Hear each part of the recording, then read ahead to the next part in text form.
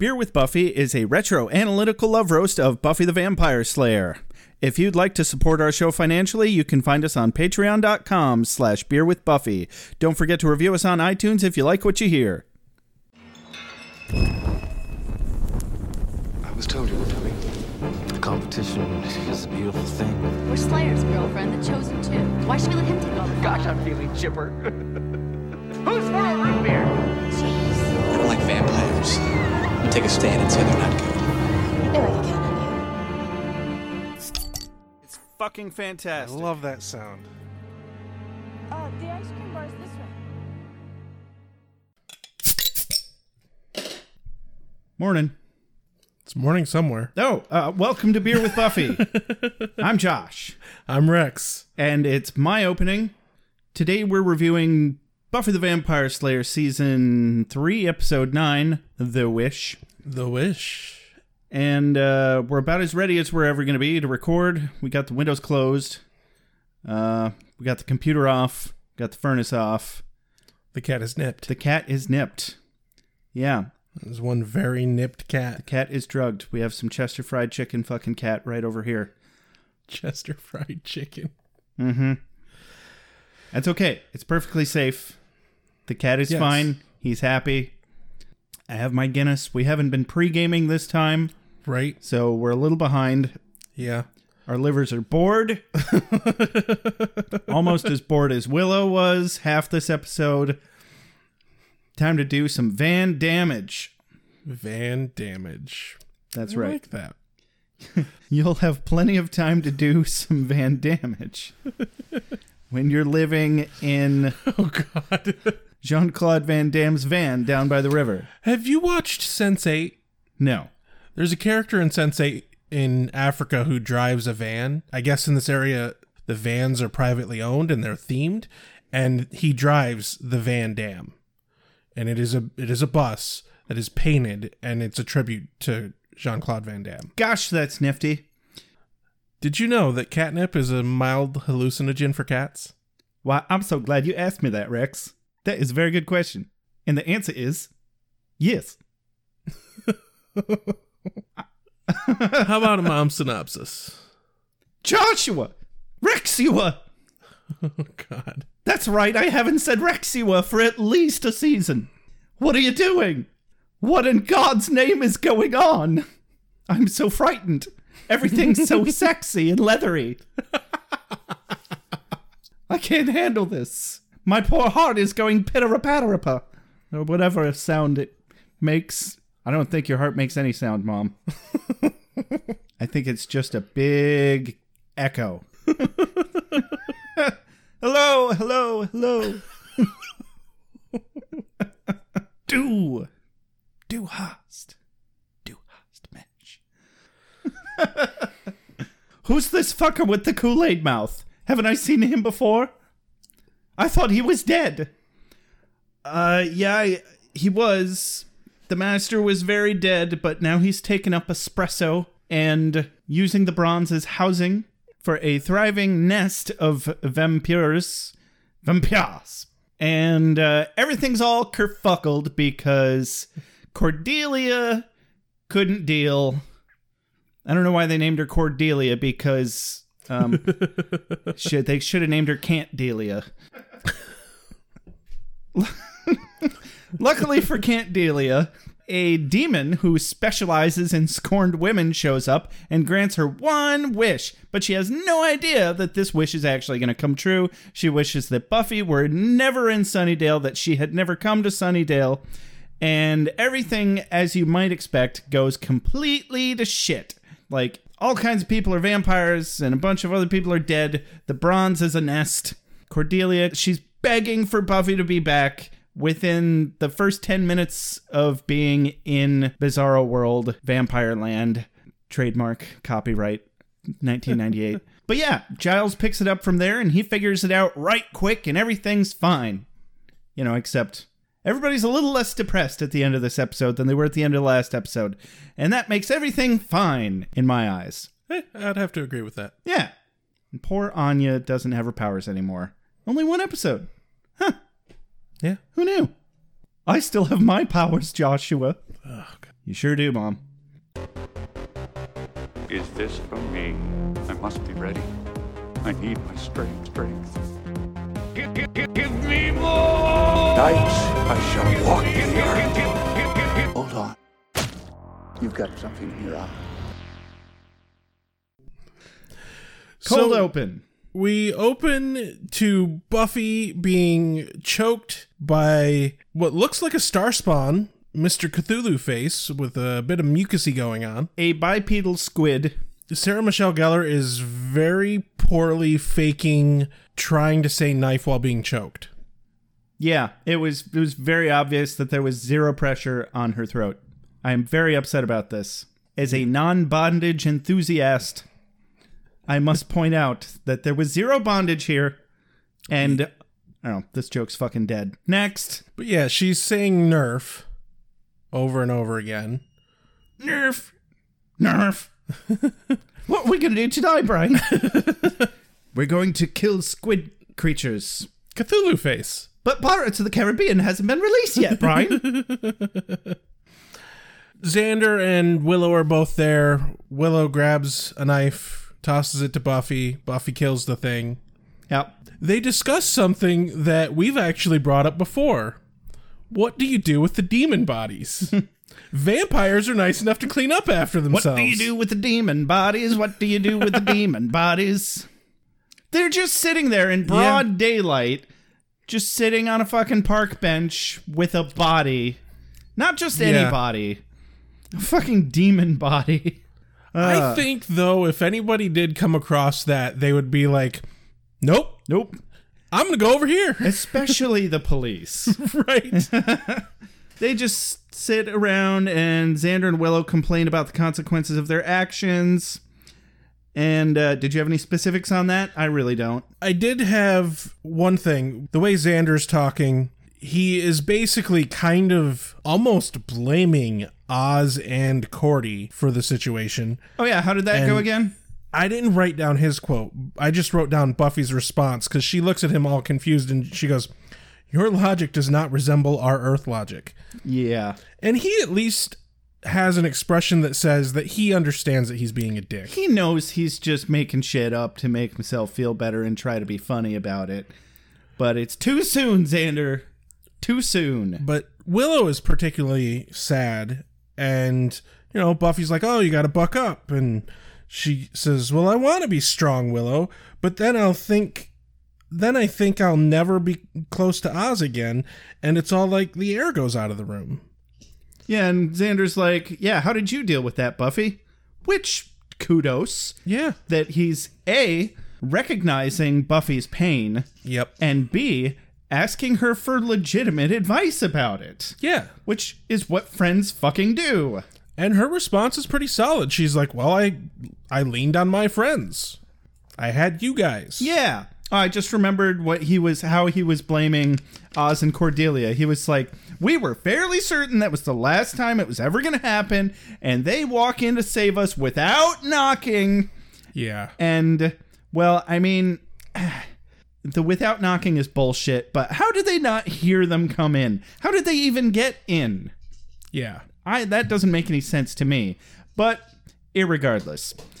Why do you use that not word? Because it hurts you so.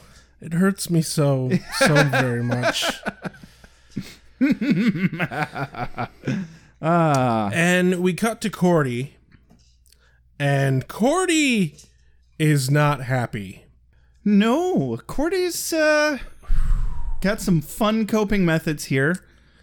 Cutting up pictures of the Scoobies. Uh-huh. And burning them. Sure. Seemingly in an enclosed room, and there's chemicals on those pictures. You can't burn that shit in an enclosed space. Especially, like, right in front of her face. And not to mention, there has to be some sort of accelerant because they light very quickly, and the flame gets pretty large for what is just one photograph. Yeah, I feel like a picture would not have burned that well. Yeah. I think is all I was trying to say. Because it's a solid, like, foot-tall flame. Yeah. Big flame. Very big flame. Anyway, opening sequence. And so we go to school the next day, And Willow is staking out Oz's locker because she wants to talk to him. Mm-hmm. Buffy shows up. They talk about how Cordy's handling it. Willow says she's seen Cordelia and she looks scary. And she was talking to Amy, and Amy saw Cordelia, and Amy said that she looked scary. Oh, really? Yeah, we get a brief mention of Amy in this. You know, she still exists. Oh, from the witch episode. Yes. That Amy. Okay. Cool. Yeah, I hope she comes back more. She's fun. Cut to the parking lot where Cordy pulls up, and Cordy looks scary. She looks a little scary. Yeah. She is rocking the bombshell look. I really like that dark maroon, shiny leather look. Yeah. Very... Leather skirt, leather jacket. Yeah. Not that I would know, but I'm going to go out on a limb and I'm going to say very California. You know what I think possibly the most disheartening thing about this whole podcast thing is that there's a very distinct verbiage and culture and fashion and just sense of style in general, a very specific aesthetic surrounding Buffy the Vampire Slayer, which I always used to very specifically attribute to Buffy the Vampire Slayer. And now I'm starting to feel like it's really all just California culture. And I'm sure there's a good chunk of that. Yeah. I don't think you would wear leather like that in LA, though. But if you're upset about your geeky boyfriend breaking up with you... Yeah. When you were more popular than that, I don't know. I mean, obviously, that's what I would do, Rex. You wouldn't? If you had money? Pull up in your badass convertible, wearing all your leather, being like, oh, look at me. Yeah. Yeah, I'd do that. Yeah. I mean, look at you. Look at you. You make me sick. Well, maybe that is your fault? I got nothing. Yes, I take responsibility for my own actions. Dig this. Sorry you had to wait. Fire, beheading. Hurry up, sweet dreams. Sunlight. Hurry up, sweet dreams. Cold water, usual. Oh yeah, I hit him. With what? A desk. Beer with Buffy would like to announce a t-shirt contest, a free t-shirt contest, till August 31st, midnight Eastern Time. If you submitted an iTunes review, take a screenshot of you submitting the iTunes review and email that screenshot to us. You'll be entered in a drawing for the t-shirt. Full contest rules will be on our Patreon. Like you guys, it's totally a contest. So, cut to Harmony. The promenade? Yep. Yeah, because she's scary. She gets out of her car. Harmony's being nice, so obviously something is fucking wrong. Well, and stupid me, I thought for a second that Cordelia's friends might take her back and be like, are you done with all of this nonsense? And just be cool about it. No, that's not okay. So they're like, you need to get back on the horse and start... Oh, by the way, this is Anya. That becomes very relevant very quickly. You need to get back on the horse and start dating again. Here, we found you a new boyfriend. And cue Jonathan. That poor bastard. Two things happened between this non-verbal exchange between Jonathan and Cordy. They looked at each other. Jonathan had the look on his face of, that was bullshit that they did to you. You're obviously hurting. And then she looked at him like feeling sorry that Harmony and her friends were putting Jonathan in that spot as well. Like they both felt fucking awful for each other. She could have been a whole lot more cruel about it. Exactly. She could have leaned into the joke to like win Harmony and them back, but she didn't because she is a better person now. Yeah. I didn't quite glean that much off the look on her face, but in retrospect, I would have to agree. Cool. A season ago, she would have. I mean, in Harmony's defense, Jonathan was drinking a huge glug. I'm actually really curious what the size difference between a huge glug and a big gulp is. I just know it makes that same sound when you suck on a straw in an empty cup. I hate that sound. Okay. Well, I mean, the main point is, how else would we know that he's drinking a fountain drink with a straw if they don't make that sound effect? Yeah. I don't know. Did they even use that sound effect here? I don't remember. They did? Yeah, they Good, did. because that's... You can't have comedy without that sound effect. You just can't. So anyway, Harmony's line is kind of fucking stupid when they present Jonathan. She says, "I'm pretty sure he won't cheat on you, at least for a while. Plus, he's got a kill moped." And I was like, really? You couldn't even be bothered to say a killer moped? More importantly, do you know how badly I wanted a fucking moped in high school? Right? I'm like, wait. He had a fucking moped in high school. How is he the bottom of the totem pole here? There's way worse than that, I promise. Like not having a car.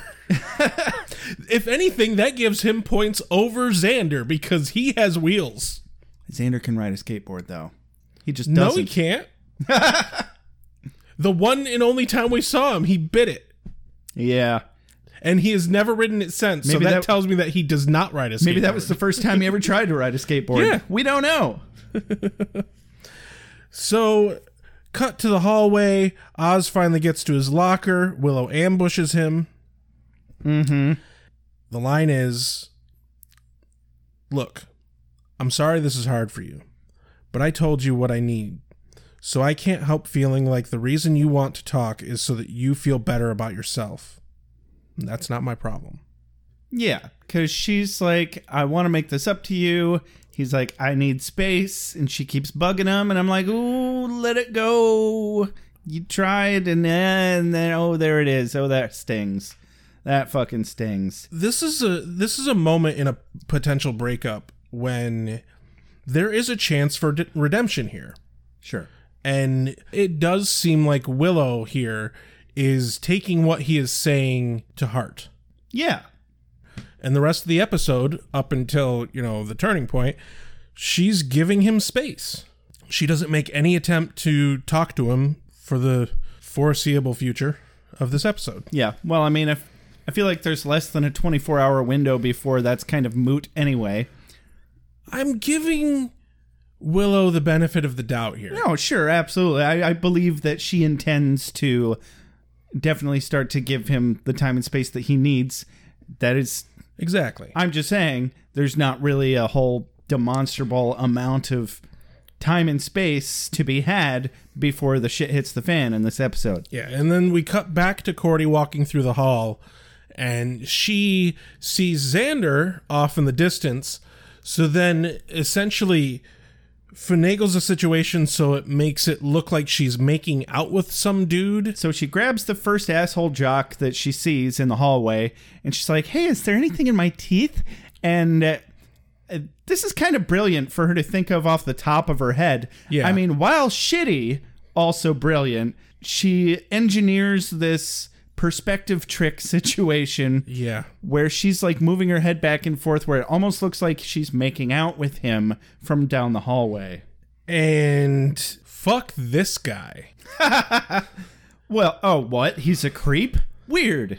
No, so I got his line. Oh, okay. He says, "Hey, look, the guys are kind of down on me recently. Coach just cut me down to second string. If anybody saw me hanging with Xander Harris's cast off, death, but maybe if you want to go someplace private," just assuming that she's trying to jump on him. What a dick. High school, man. Yeah, I know. Still very forward and well-spoken for high school. Yeah. That seemed a little too much. Also looks mid-20s. Yeah, definitely. So he walks off. A little bit Cordy, of overwriting there. Yeah. He walks off. Cordy is noticeably upset. Turns, runs into Anya. And completely expects Anya to just tear into her like everybody else is. I don't understand why everybody's being so shitty. Like, does nobody know that she literally just got impaled? Well, I don't know if you picked up on it. I ended up going back and rewatching it. Right when Cordy runs into Harmony says something about thinking that Cordelia faked the injury. Exactly. I guess. But, yeah, that was kind of flimsy.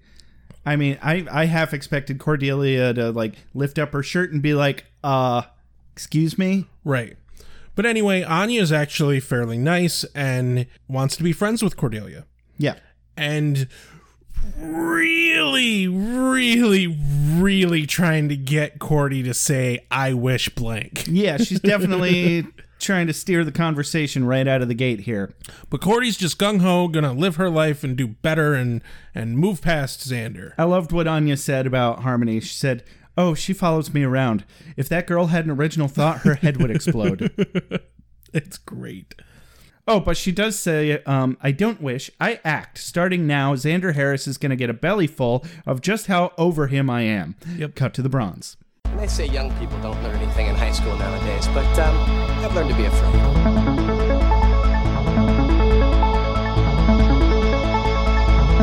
So what was the story about that alligator? Duh, bronze. Duh, bronze. So we see Cordy with Anya and some random dudes, and behind Cordy, over her shoulder, we see the Scooby Gang. Yeah, so Cordelia's laughing heartily. Xander is obviously pretending to laugh heartily. And while I kind of felt like methinks the lady doth protest too much, with Cordelia, she's at least way better at it. Yeah. She's been practicing. Do you remember, like a season ago, when an episode started? It was the one with the frat boys. It was Lizard Boy. Oh, yeah. Or Reptile Boy. Reptile Boy. It starts, her first scene starts off with her going, ah ha ha ha ha ha ha ha ha. She is well practiced at it. She's gotten much better. Congratulations. Yeah. Willow and Buffy are kind of down. I'm not 100% certain why Buffy is as down as she comes off. Mm-hmm. Like, obviously, she's a bit sad because she doesn't have any boyfriend, and things with her and Angel are kaputzi. Yeah. Well, for that matter, I can't understand why things aren't so great with her and Cordelia right now either, other than the fact that, well, we'll get to that in a moment. Yeah. And so this conversation, while sad, is also fairly entertaining between Xander, Willow, and Buffy. Yep. Xander actually had a fairly decent little speech. Had his motivations been slightly more pure, I may have considered it to be, of high moral fiber or something. I don't know, what's the word when you feel good about something? Goodsy? This is unfamiliar territory for me. Xander says, look, you want to do Guilt-a-Palooza? Fine, but I'm done with that. Starting this minute, I'm going to grab a hold of that crazy little thing called life and let it do its magical little Healy thing. What's done is done. Let's be in the moment. Behold the beauty that is now. Who's with me? And they're with him, and they're like, oh, we'll get on the joy train. And it lasts for literally, I timed it. Of course you did. 8 seconds. Was it 8 seconds? 8 seconds. That's a long time to be on screen, just sitting and staring. That's from the moment when Willow says, we're on the joy train. Yeah. And then there's no line spoken until Buffy says, well, that didn't work. Who wants chocolate? Which is perfect.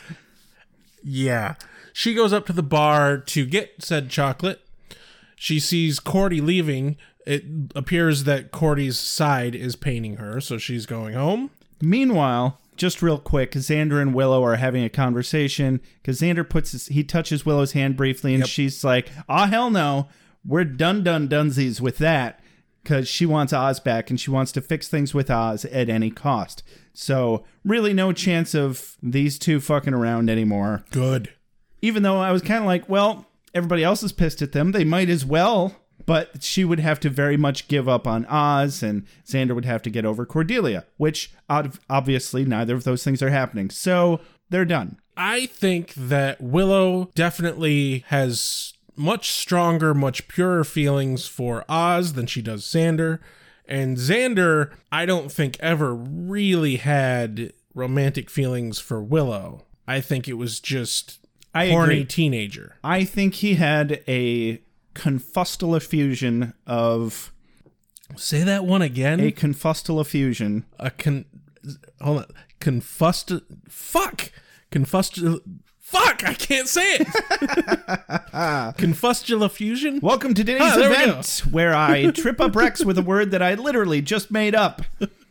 Confustula fusion. Ha! Hey, he did it. What's his prize today? Absolutely nothing. Like you guys. We're on a really shitty game show. It'd have to be a shitty game show if Scooby is hosting it. Rook Shaggy, I want some chocolate. You're a dog. You No, can't don't have eat that. chocolate. No. Like Scoob. Don't eat that. You're a cartoon. Okay, we're done. I'm done.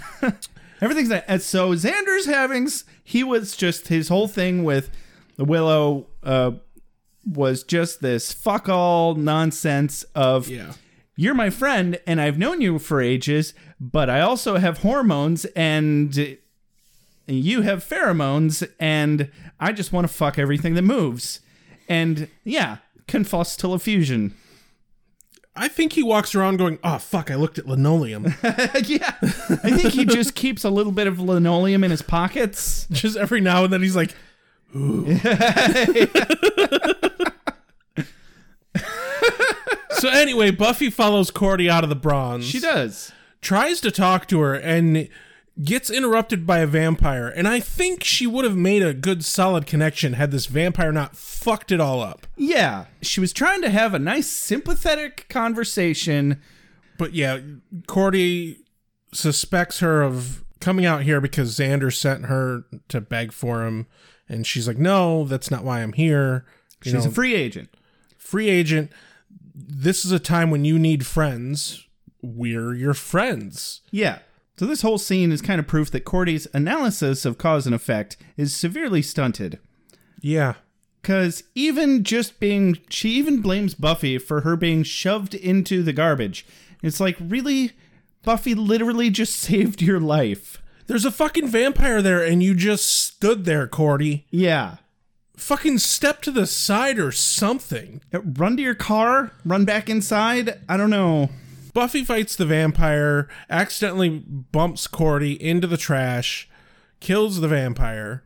Cordy pulls herself up out of the trash, and just as she steps up to talk to Buffy, Harmony and all her friends come out and laugh at Cordy for being covered in trash. Yeah. Like, she had a piece of trash stuck to her hair, and that was pretty much it. It looked like she had a little bit of dirt on her arms, and her hair was slightly flustered. Yeah. That was the worst of it that I could tell, but I don't know. Anyway, so she yells at Buffy. She's like, I've been thinking a lot this last week. Why me? Why do I get impaled? Why do I get bit by snakes? I don't even know what she was referring to with that. I don't remember snakes. Why do I fall for incredible losers? And I think I finally figured it out. It's cut to the promenade. Buffy Summers. She's talking to Anya. Yep. Really laying it on thick, complaining about Buffy. Mm-hmm. And, she even blames Buffy for her falling for Xander, as she just said in the other scene. Yep. Because Buffy made Xander slightly cooler. And Anya's trying to steer Cordy into hating Xander more and making a wish against Xander. Yeah. But that doesn't happen. And Anya gives Cordy her necklace because Cordy needs the good luck charm. Mm-hmm. And Cordy ends up wishing that Buffy never came to Sunnydale. And this is when Anya is revealed to be Anyanka and grants the wish. So it doesn't really make any sense to me that she gave Cordelia the necklace, but let's cover that at the end. Yeah. Okay. We should figure out what kind of deal this is. I mean, is it a gathering, a shindig, or a hootenanny? Well, gathering is brie, mellow song stylings.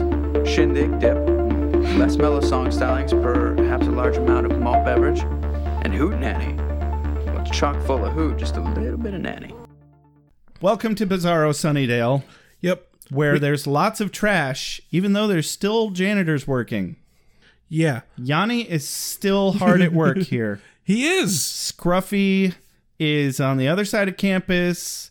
He's got the tumbleweeds. There are no tumbleweeds. No tumbleweeds. Plenty of white pieces of paper flying around, though. Population of the school has seemed to be cut in half. At least. Yeah, at least. I'd say 2/3. Right? Before the wish. This place was fucking packed, and after, it is deserted. Well, there's a lot to be said for lighting, too. It looked a lot brighter, and This was, I'm sure, done very purposefully. Now it looks overcast and almost like it's about to rain. Overcast California is weird. Very, very weird. I'll take your word for it. So she walks into the hallway and immediately runs into Harmony and the gang. Yep, and it seems like she has season 1 Cordy life back. Seemingly, sort of. The same creep from earlier pulls her aside and asks her out to a dance or something. He's like, I'd be honored. And I don't know why she's happy about this. She knows how big of a creep he is, but whatever. Right. But she's able to get the attention and feel like she's in control again. So that's something. Yep. Did you get Harmony's line here? I did not. So she says, where have you been? Ted Sherman just went for third with Ginger in front of everybody. Now, are we on the same page? Third? That third is oral. Third base. Wow. Yeah. So That's gutsy. going for third base in public, any kind of public, let alone fucking school, Yeah, that... even if it's like post-apocalyptic school, is pretty ballsy. Yeah. Literally. Like, somebody's got to take something out. There were parts exposed. Yeah. So... Oh my God. That's no small amount of news. No. That's the first thing she says. That's a whole nother episode. Anyway. We cut to class with the bell ringing. We see that the class is mostly empty. The teacher's like, I'm going to get the fuck out. Let's go, let's go, let's go. Very nervous. Everybody's wearing all these like earthy, dark, subdued, toned clothes. Except for Cordy. Yes. She's talking to Harmony, mentions the bronze. Everyone immediately gets this look on their face like Cordelia just shat on their front lawn. Yeah. Harmony kind of rips into Cordy here, like, what the hell's wrong with you? Talking about the bronze. You wear this come bite me outfit, which she just complimented only a moment ago. Yeah. And you make jokes about the bronze, and you're acting like a little schizo. And Cordelia's like, not that I care, ha ha ha ha. But Xander Harris, he's miserable, right? And Willow, that little freak he hangs out with, I can't believe she can even bring herself to call Willow a little freak. Yeah. Okay, well, she was the girl that she caught Xander with. So, okay. I guess, yeah. She's still very freshly emotionally hurt. Anyway, she checks in on them to make sure that they're miserable and alone. And they're fucking dead. Yeah, they're worse than miserable and alone. She seems very in shock about this. She should be. Yeah. She's like, ooh, overshot a little. Just a bit. Oh, dear. Everyone's bolted. She walks out into the parking lot. There's no fucking cars there. She runs into Yanni the Janitor. No, that was Scruffy. Oh, sorry. Scruffy the Janitor. Yeah. Yanni was on the other side. Ah, okay. Runs into Scruffy. He explains that students aren't allowed cars. Which makes absolutely no sense to me. If you have a fucking curfew and people need to be able to go from school to home before sunset, why the fuck is no one allowed cars? You should be assigning these children cars at puberty. Yeah. What the fuck? Like, the least of their concern is drunk fucking driving at this point. Yeah, like, get home fucking safe. Because as we see in the very next scene, Cordy has to walk home, and she lives too fucking far to make it home by sunset. I think she was just dilly-dallying because she didn't think very hard about it. Why would I want to get home before sunset? She does kind of exhibit a certain amount of failure to compute the situation. She really does. Like, it is very plainly laid out that shit has gone bad and you should be afraid.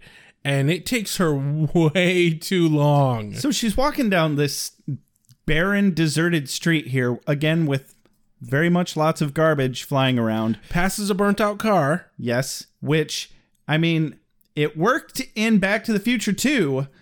I think they stole a few ideas here. Honestly, Back to the Future 2 had better cinematography. Well, yeah. But, you know, they probably had a bigger budget. Anyway, the whole time... They probably had a bigger budget. Really? Probably? Definitely, Josh. Okay. Jesus Christ. All right, did you bring the wet noodles this time? It's time for some flagging. I did, actually. I meant flogging. Flogging? Some flagging flogging. Flagging, flogging? Flagging flogging. Flogging, flagging, flogging, fliegen. Why do I want to play foosball now? Der Fußball? Anyway, she runs into Xander fucking Harris. Wait, yes, of all fucking people. Okay. All right, Xander, first of all, looks way too good for his own good with that stupid little skinny silver necklace and a leather jacket and a tattered wife beater. Willow, I mean, it doesn't take much to make Willow sexy, but to make Willow even sexier, whoever did that, I want to give you all of my money. I have a weakness for goth chicks, and this just does me in, man. Yeah. Well, you and an ocean of people on the internet. Well, fucking obviously, but... Anyway, so picture this. Picture another bizarro alternate universe world in which Nicholas Brendan and Allison Hannigan were cast as Spike and Drew. Yeah. I didn't even think about that. They're very much Spike and Drew. And wouldn't that be fucking amazing to see that? Like, I don't wish that it had been done that way originally, but I would just like to fucking see it. Yeah. Because they played these roles really fucking nicely. They did. Willow's line when she comes on screen, though, I fucking loved. Because she's like, her new catchphrase, bored now. Yeah. Walks up, puts her arm on Xander and says, this is the part that's less fun when there isn't any screaming. And Xander's like, now, it's not that I don't appreciate your appetite, but didn't we agree that it's my turn? And Cordelia's like, oh, for fuck's sake. I wish us into Bizarro Land and you two are still together, and what's with all the leather? The vamp out for Xander is probably one of the best fucking vamp out effects they've had yet. It is subtly done. Such a smooth fucking transition. If it didn't cost thousands of dollars, I'd have paid thousands of dollars for it at the time. It was that smooth. Yeah. It fucking works for him. Yeah, he definitely kind of missed his calling. Like, he could have been a very good villain character in this show. Yeah. But they made him Xander fucking Harris instead. Maybe he was just too lifelike in the part. Well, Xander's his own kind of villain, I suppose. Yeah. Yeah. Yeah. Yes, it's time to listen. The good guys are always stalwart and true. The bad guys are easily distinguished by their pointy horns or black hats. We always defeat them and save the day. No one ever dies, and everybody lives happily ever after. Liar. Cordy runs off, gets caught because, well, they're vampires, and it's just fucking Cordelia. Yeah, they shoved her down and knocked her out. But she gets saved by the White Hats. Yeah, which turns out to just be Giles and Oz and a couple randos. No, one of them is Larry. Oh, was it Larry? It was Larry. Oh, I didn't realize he gained weight. A little bit. A little bit, yeah. Good for Larry? I don't know. Yeah. Do you know who the girl was? Her name is Nancy, and this is the only time we see her. Okay. I just have to say that this Bizarro World Giles apparently found out about Earth Prime Xander's ridiculous plastic cross and wanted to really one-up him. Who did? Bizarro World Giles. Because the cross that Bizarro World Giles has is twice the size of the fucking white plastic cross that Xander was wearing in that one It episode. is comically large. At least he's not wearing it on a chain around his neck. Right alongside a clock. Yeah. So they pull off and they head back to the library. This is a very quick little scene. Yep. They're like, well, why would she dress like that? She's just asking to be eaten, which is just another form of that line in a very different context. And they're like, well, she's Cordelia Chase. She'd rather look good than be alive or something. And since when are vampires attracted to bright colors? I mean, since now. Makes sense for the episode anyway. It does. For the aesthetic of the episode. So I kind of appreciated that little bit of storytelling. World building. Yeah, sure. Terraforming. So cut to the bronze again, and it is covered with vamps. And let me tell you, if you ever wanted to see the Bronze as a BDSM club, you got your wish. Duh, BDSM, Vampire Haven. Now with 50% more goth. Only 50? That's like 800% more.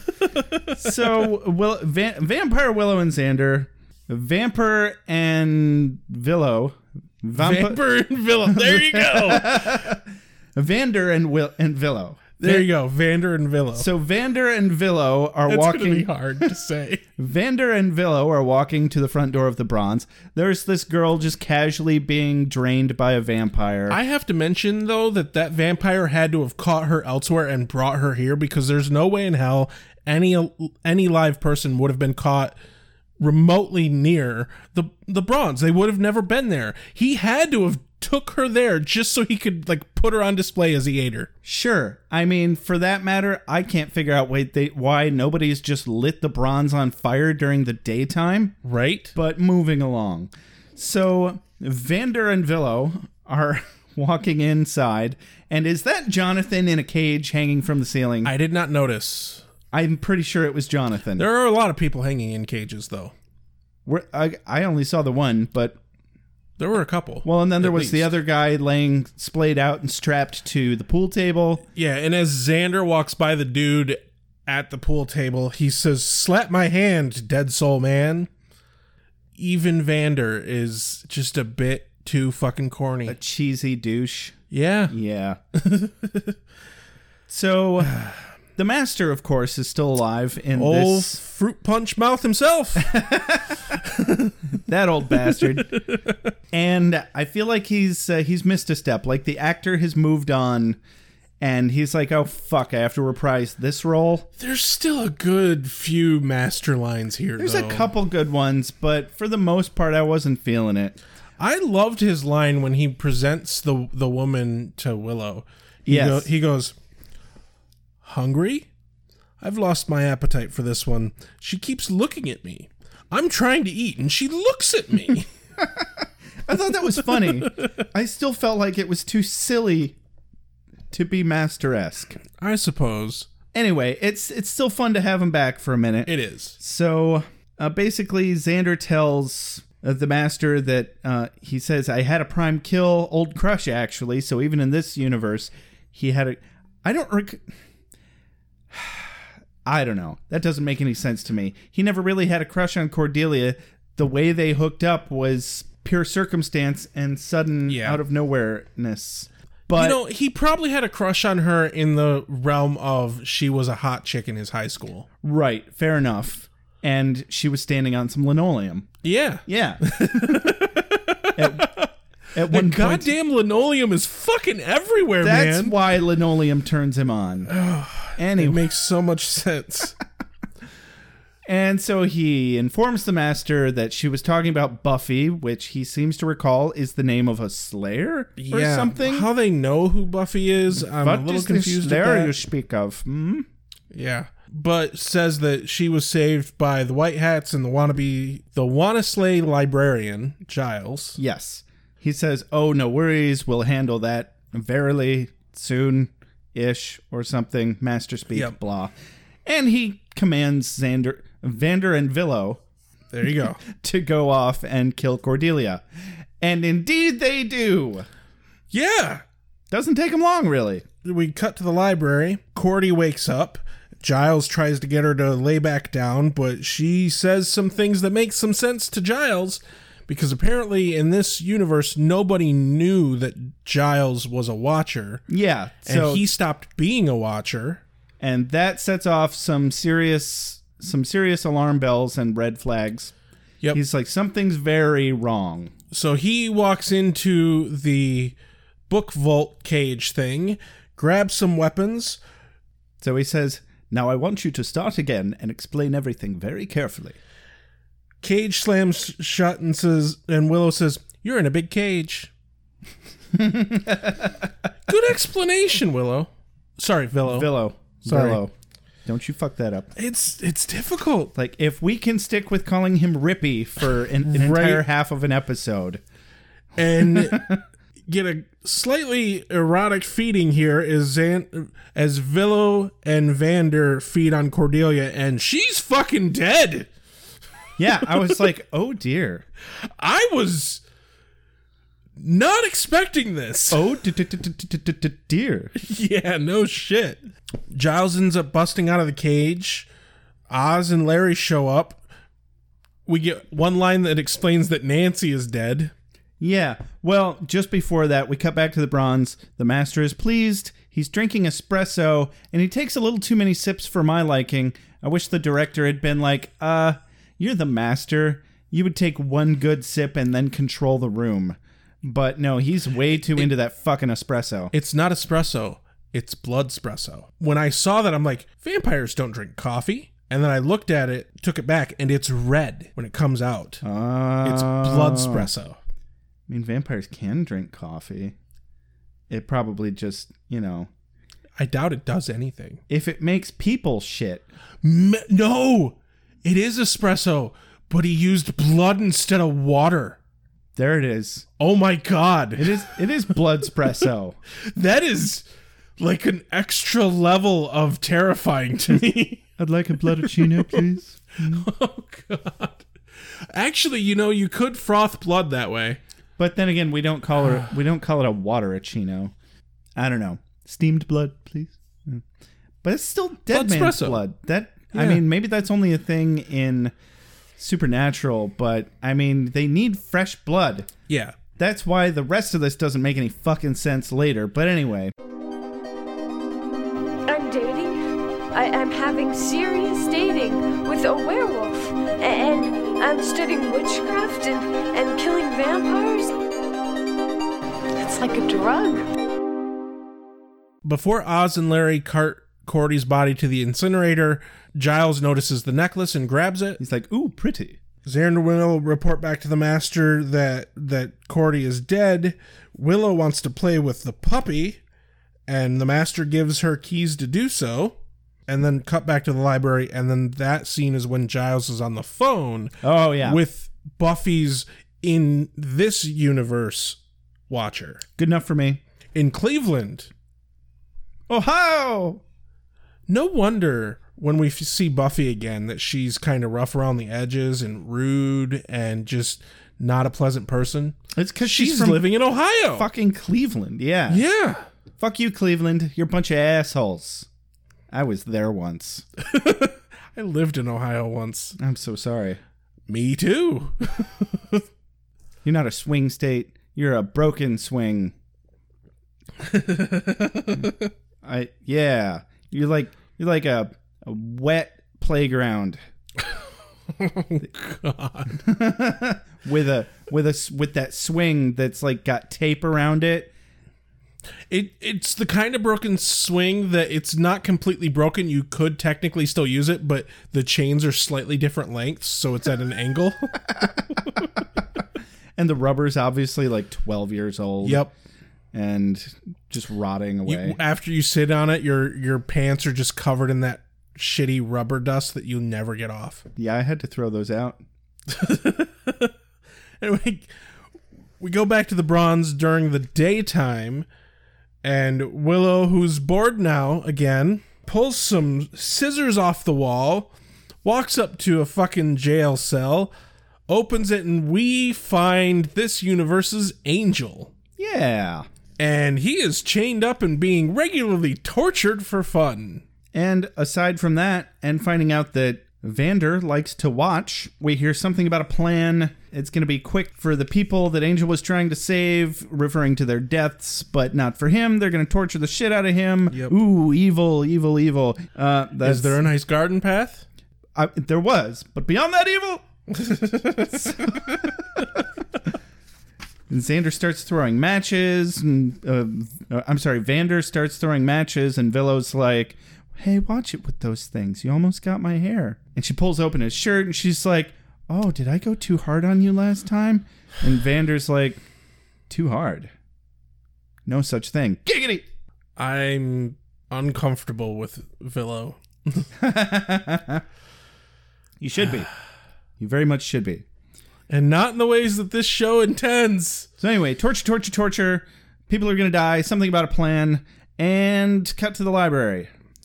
And this is when Giles discovers what the necklace is. It belongs to a demon known as Anyanka. She is some sort of patron saint of scorned women. She grants wishes. Here's my problem. So Giles decides that he's got to go home to get his books and explore this idea further. Yeah. And well, he mentions having some extra volumes at home. Oz and Larry are like, oh, be careful. And Giles leaves. Why is their base of operations in a place that vampires can enter? Yeah, I don't understand why they should have done this in the normal universe too. Put some sort of warding spell on the library so that they can't get in. Yeah. Or something that technically turns it into a private abode. Or, mar the symbol on the front of the building that says, all are welcome who seek knowledge or some shit that whatever Angel quoted. Yeah, I don't think that would work because it's still actually a public space. Right, but the point being, why the fuck... They should do fucking something. Yes, exactly. Yeah, absolutely. So Giles drives home. He sees some vamps kidnapping some people. Obviously, he stops being safe and decides he's going to try and save them. He actually does manage to save them, but he's about to get fucking killed because you need backup, Giles. Yeah. Vampires are fucking everywhere, and all you have is a giant, hilariously ridiculous cross. Yeah, very valiant, but that moment really should have been the death of him. Yep. At this moment, I was like, so the entire fucking city is swamped with vampires. Shouldn't they be able to call in, like, the military or something? Yeah. It's obviously up until we see this alternate universe, everything in the regular universe, it's still very hush-hush that there's any kind of vampire or supernatural activity going on. So apparently the entire country must be swamped with vampires. It doesn't make a whole hell of a lot of sense. Either that or the mayor is specifically keeping that from happening. Yeah, maybe. Maybe the mayor is still a factor here. Anyway. Buffy shows up wearing khakis and a tank top. And she's got a scar on her lip. Oh, no. Oh, no. But she's still got eyeliner just caked on. Yep. But she kicks some ass, saves Giles. And she's got a tood. Yeah. Bit of a tood. Very much lone wolf thing going on here. Yeah, she's like, all right. I wish she had lit up a cigarette at this moment. Right? All right, what the fuck am I doing here? They go back to Giles's place. He explains that they need to find and destroy Anyanka's power center, and he'll undo all the wishes that she's done, including the one that they are in. Yeah, and so Buffy's like, all right, taking an awful lot of faith here, Giles. That was just funny to me. Anyway, she's like, so kill the bad fairy, destroy the bad fairy's power center, whatever, and all the troubles go away. I'm sure it isn't that simple. And she's like, well, the world is what it is. We fight, we die. Wishing doesn't change that. And he says, well, I have to believe in a better world. Buffy says, why don't I put a stake through her heart? She's not a vampire. You'll be surprised how many things that kills. Which, yeah, okay. It really makes me want to see a scene where she kills something with a stake through the heart that is not a vampire. Well, she tried to kill the zombie with a stake through the heart. Oh, yeah, but she didn't kill it because it's a zombie. Yeah. Nope, not a vampire. But Buffy is gung-ho to slay the master. She even mentions how she doesn't play well with others. They're really playing up the I'm the lone wolf badassness here. Yeah, because Buffy's just not having this whole magic mumbo-jumbo. She's like, wait, you know that there's an overlord vampire and you know where he lives? All right, let me go kill him. You didn't set it on fire during the daytime? Right? He's like, well, people have tried. And I'm like, well, fucking try harder, Giles. Yeah. Just because you're alternate universe, Giles, doesn't mean you're fucking dumb. Well, maybe it does. Make some pipe bombs. Seriously. Obviously, the police aren't going to stop you. Ladies, gentlemen, spiny-headed looking creatures. Soon as the sun goes down, down, down, down. Soon as the sun goes down.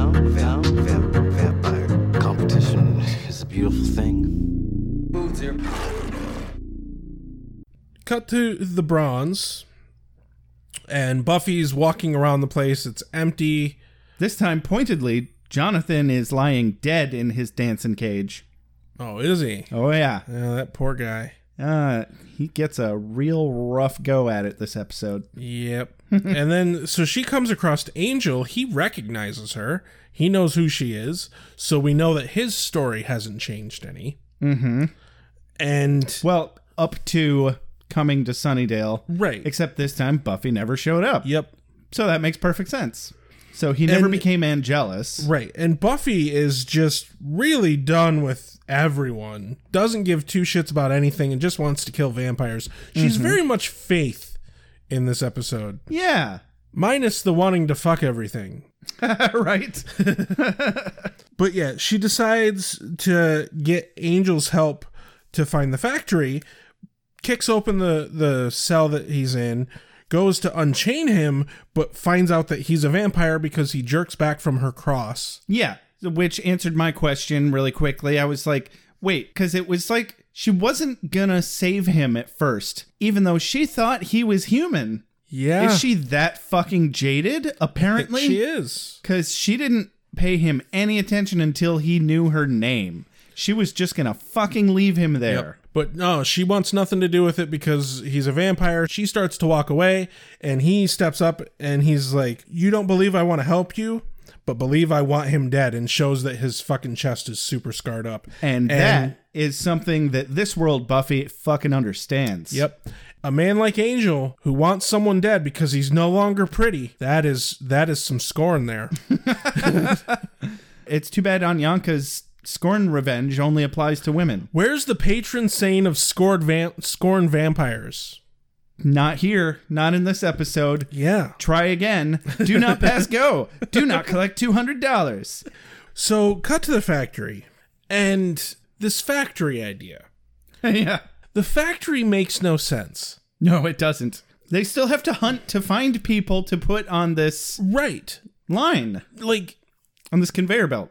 I would assume that a vampire is very well engineered, as far as monsters go, to draw the blood out of a being. They do it very quickly. It takes a specific amount of blood loss to lead to death. They bite someone, they suck the blood out. It happens fast. Also, they've little else to do. Right.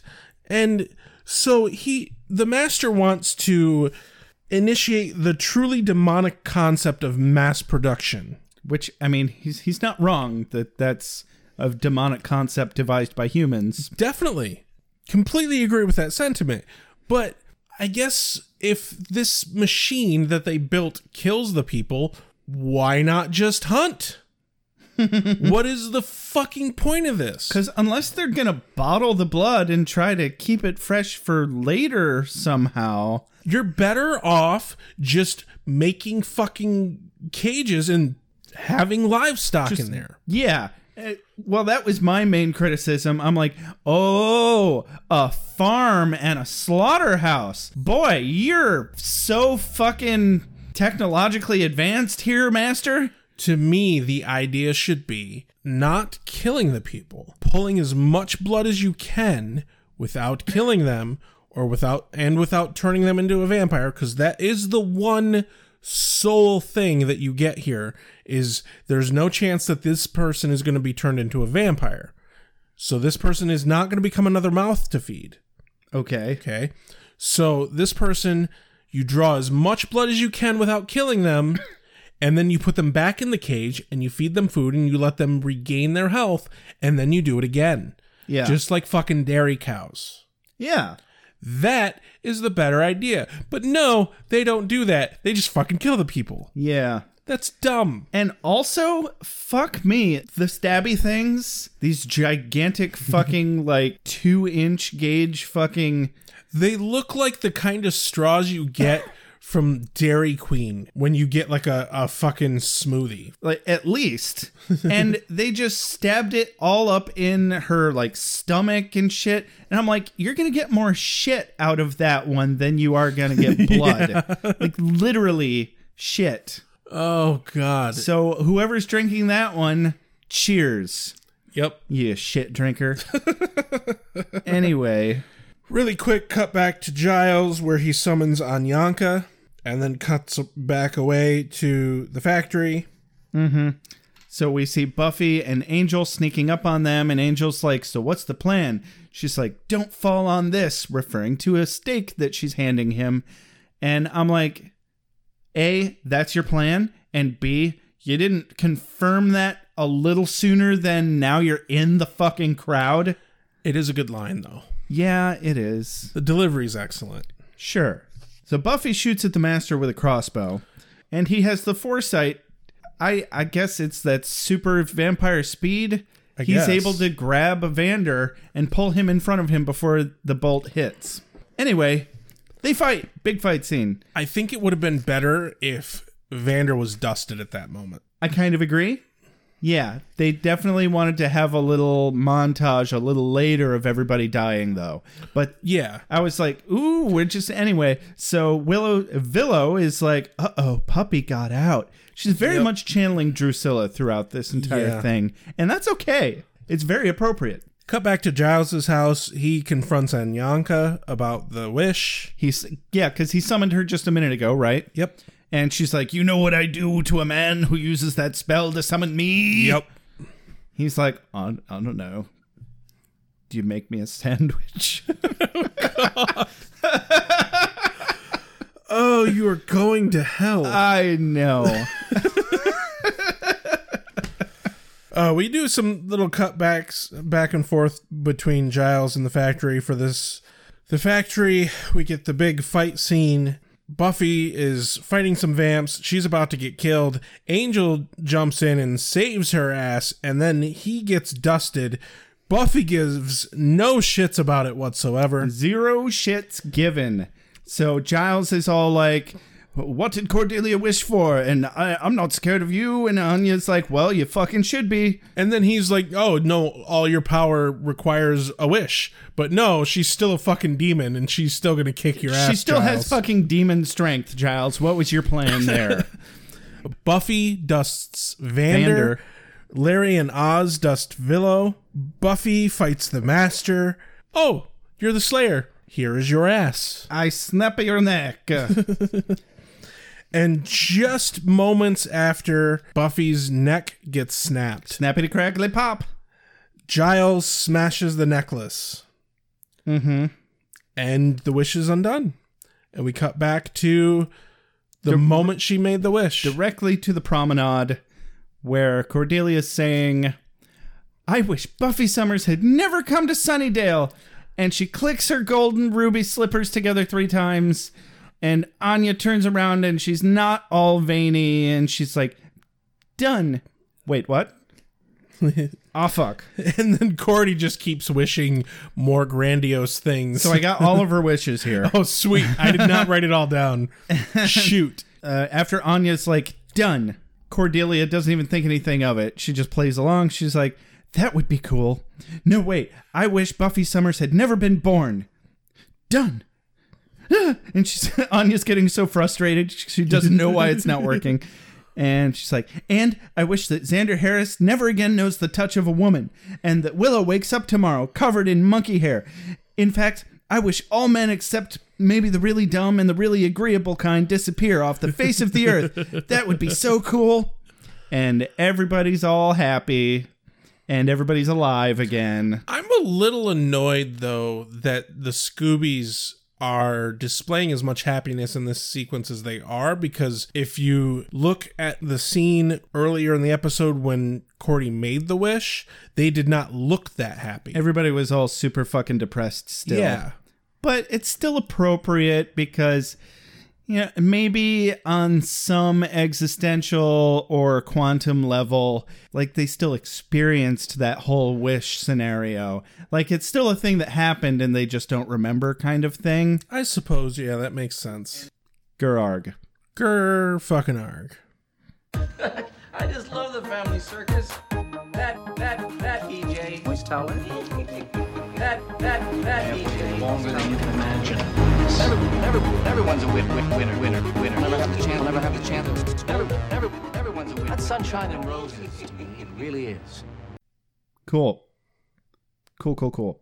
How'd you feel about this episode, Rex? I really think they should have made it 2 episodes. I loved the episode. Ooh, that would have been fun. I think they should have made it a 2-parter. Yeah. Because they really crammed a lot into the first half and a lot into the second half. And if they had drawn those out into 2 separate episodes, I think it could have been even more amazing than it already was. Yeah. I mean, I was not feeling it going into watching today's episode. And about halfway through, I was like, fuck, I have to start caring. Because this is a good fucking episode. I also want to mention that last episode and this episode are 2 Creature of the Week episodes where they just brought creatures back from previous seasons.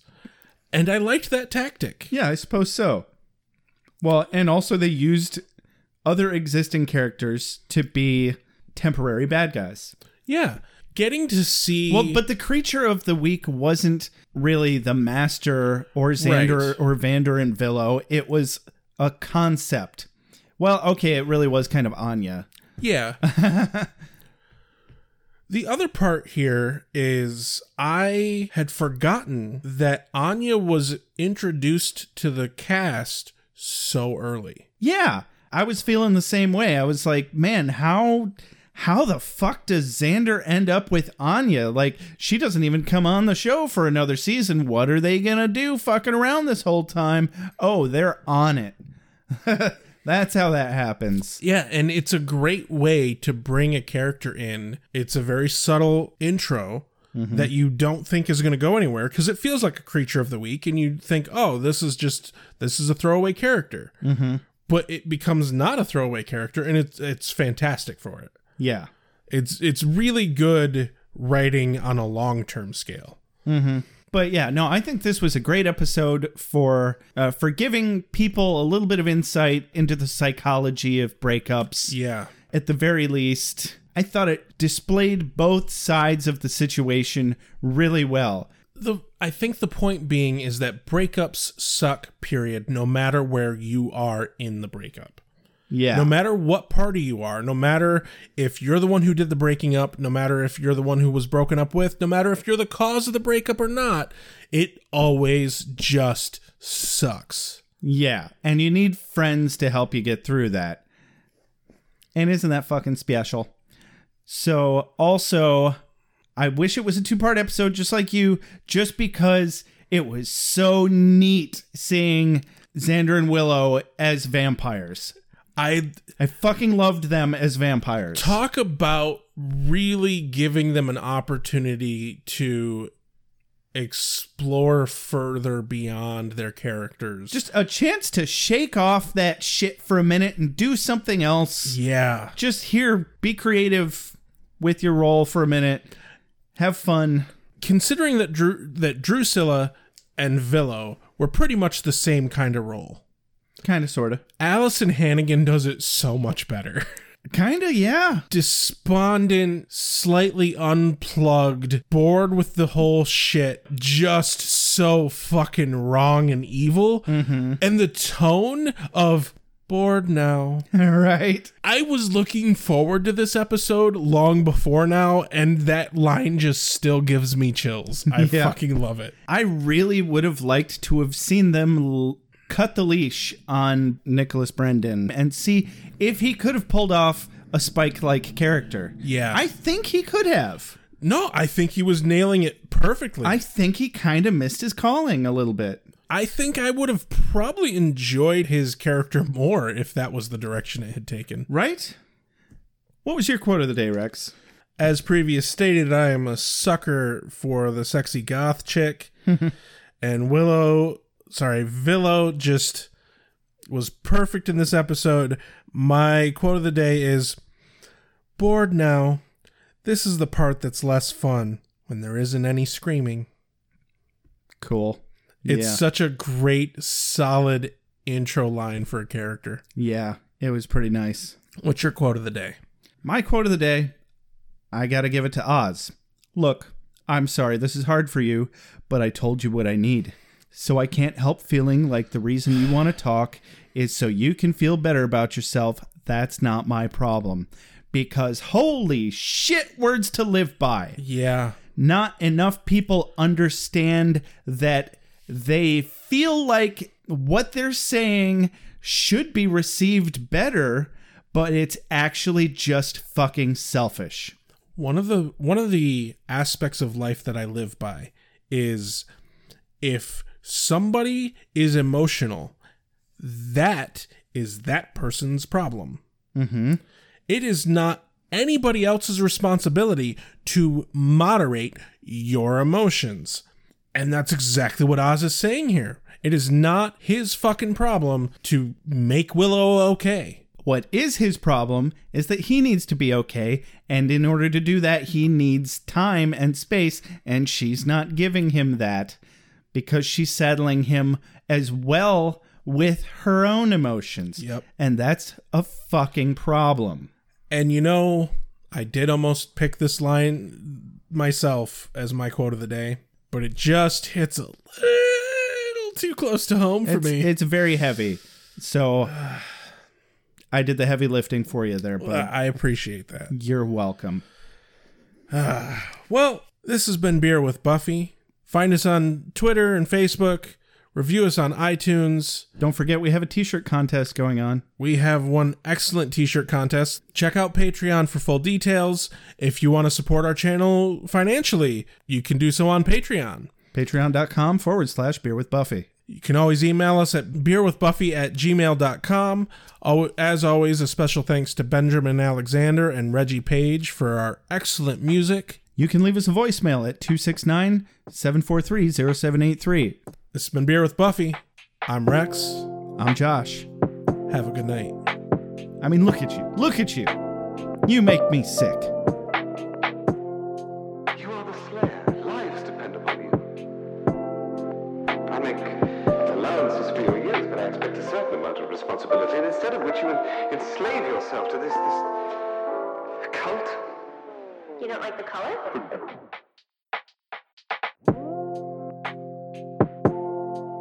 You have a sacred birthright. You were chosen to destroy vampires, not to wave pom-poms at people. Why can't you people just leave me alone? You are the Slayer. Go ahead. Prepare me. I'm a watcher. I haven't the skill. Oh, come on. By appealing to your common sense. Earwolves, incubi, succubi, everything you've ever dreaded was under your bed, but told yourself couldn't be by the light of day. One girl in all the world. Common sense. One girl in all the world. It was a bit, British, wasn't it?